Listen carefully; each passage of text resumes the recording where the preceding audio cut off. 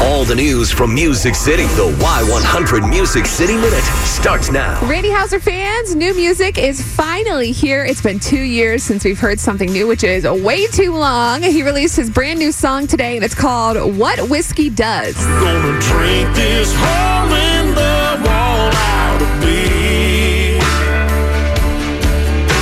And when that ice cold beer loses its buzz, I'm gonna let that whiskey do what whiskey does.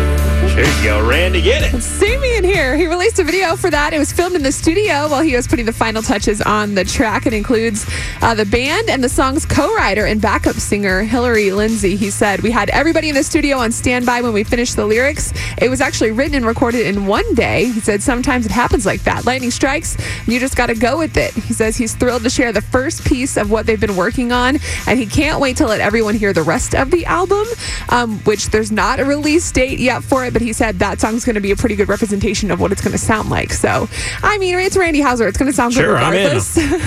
So I can't wait when he tells us when the album's going to come out. We'll keep you posted.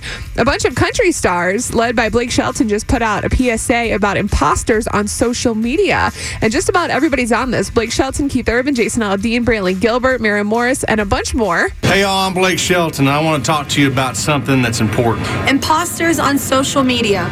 Every day, we've noticed more and more people are pretending to be artists on social media and tricking our fans into buying fake tickets to private shows or sending money. Or give out your personal information. They are just losers. Tricking our fans into buying a plane ticket. Asking you for money. Donating to fake charities. Or giving us briefcases of money.